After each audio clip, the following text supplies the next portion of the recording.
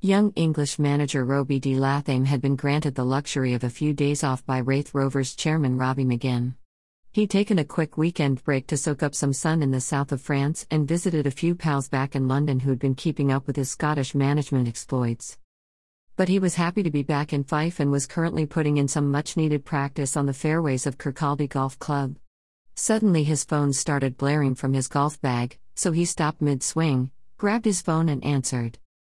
A very excitable McGinn was on the other end, clearly still riding on the elation of Raith's promotion to the Scottish Premiership, which would certainly explain the sudden lack of money in the Rovers' bank balance.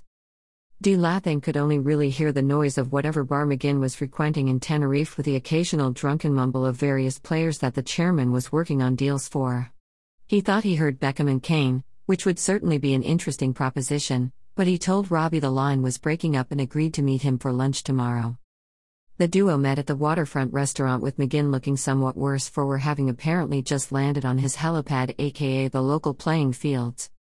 However, the lack of cash available for de Latham was starkly sobering.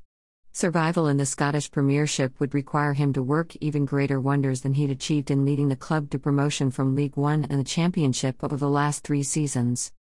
De Latham pulled out his laptop and started writing down the current squad list, which didn't take long as there were just 11 names, and started taking note of what was required.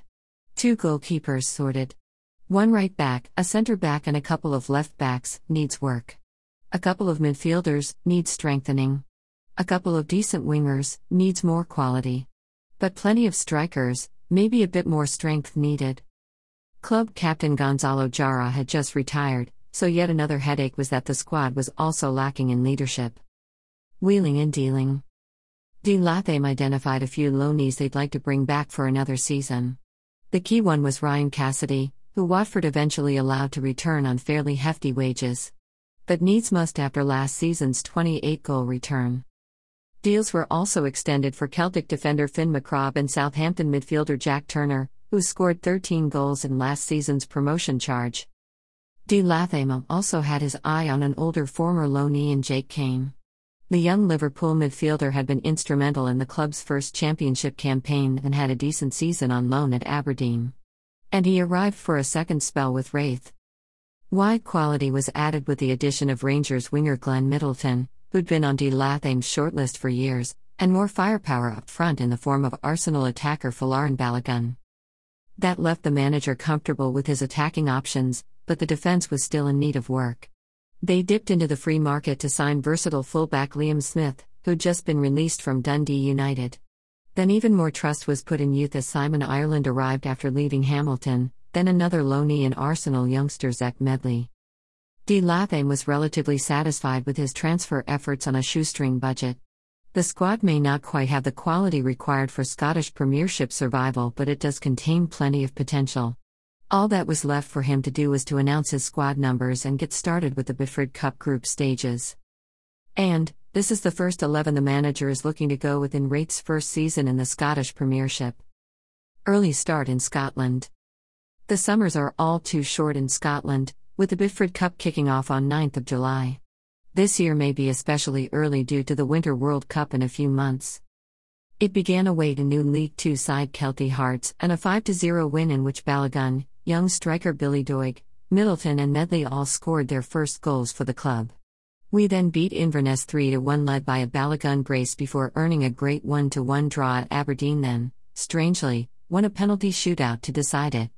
And we qualified in style by thumping Brecon City 6-0. Into the Scottish Premiership. Raith Rovers' first game back in the Scottish Premiership for the first time in 16 years was at home to Aberdeen, against whom we'd just done well in the League Cup. And we again did alright in the league, but this time lost 1-0 to a first-half goal as we struggled to create anything bar a very dubiously ruled offside goal. On the plus side, we did set the club's record gate receipts of £100,000, which offers a bit of a positive, and we might hopefully be able to stop losing money.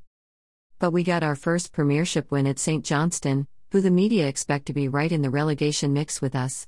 The game didn't start well as we gave away a penalty, but Ross Munro went and saved it. Then 2 minutes later we were given a penalty of our own that Balogun smashed home down the middle.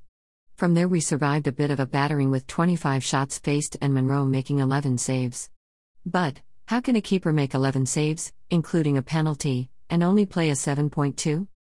Our biggest league test yet followed as Rangers, who are no longer a senior affiliate as we're in the same division, came to town. To put this in context, we are spending just over £900k a year, while Rangers are spending over £25 million. Celtic, while we're on the topic, are spending over £47 million. And we did really well to only lose 1-0 to Rangers, with the only goal a very dubious-looking penalty awarded way over the allotted amount of injury time in the first half. It looks like we're going to have to get used to really dodgy decisions against us then. We of course broke the gate receipts record again, bringing in £130,000 with our first ever stadium sellout. It quickly became 3 defeats out of 4 as we fell 2-1 at Hearts, in which we were pretty defiant in the face of another 28-shot battering, but in fairness, we have played 3 of the sides expected to finish in the top 5.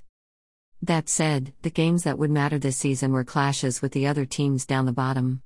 This included away to St. Mirren who, along with St. Johnstone, had lost all 4 matches.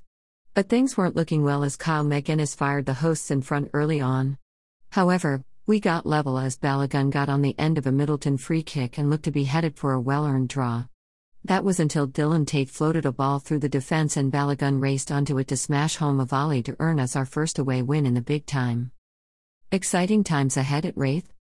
The win at St. Mirren saw Raith Rovers sitting in mid-table with 6 points from 5 games. Manager Robbie de Lathame was well and truly chuffed with the second win of the season and was taking positive vibes from the performances even in the games they'd lost. As a result, he treated himself to a nice lie-in before taking a stroll along Kirkcaldy Bay. As he paused to take in the scenery, the serenity was broken up by his ringtone as Chairman Robbie McGinn was calling. Once again, the chairman sounded delighted and, thankfully for 11 a.m. on a Sunday, a little more sober than the previous phone call. "Robbie," McGinn exclaimed, "what a result that was yesterday," he continued in his broad, excitable Fife accent. "Yeah, it was a pretty good win, wasn't it?" De Lathame responded. "Listen," McGinn continued, "you know that the board is delighted with your work at the club last season, and that seems to be continuing this season. So before it becomes an issue with your deal expiring next summer, we wanted to kick off contract talks with you." De Lathame was a little taken aback but delighted by the news and immediately agreed to meet McGinn and the other board members at Starks Park for lunch and contract talks. The board and manager agreed terms on a new 3-year deal worth £2,500 a week with bonuses in place for avoiding relegation from the Premiership and, somewhat ambitiously, winning the Scottish Cup.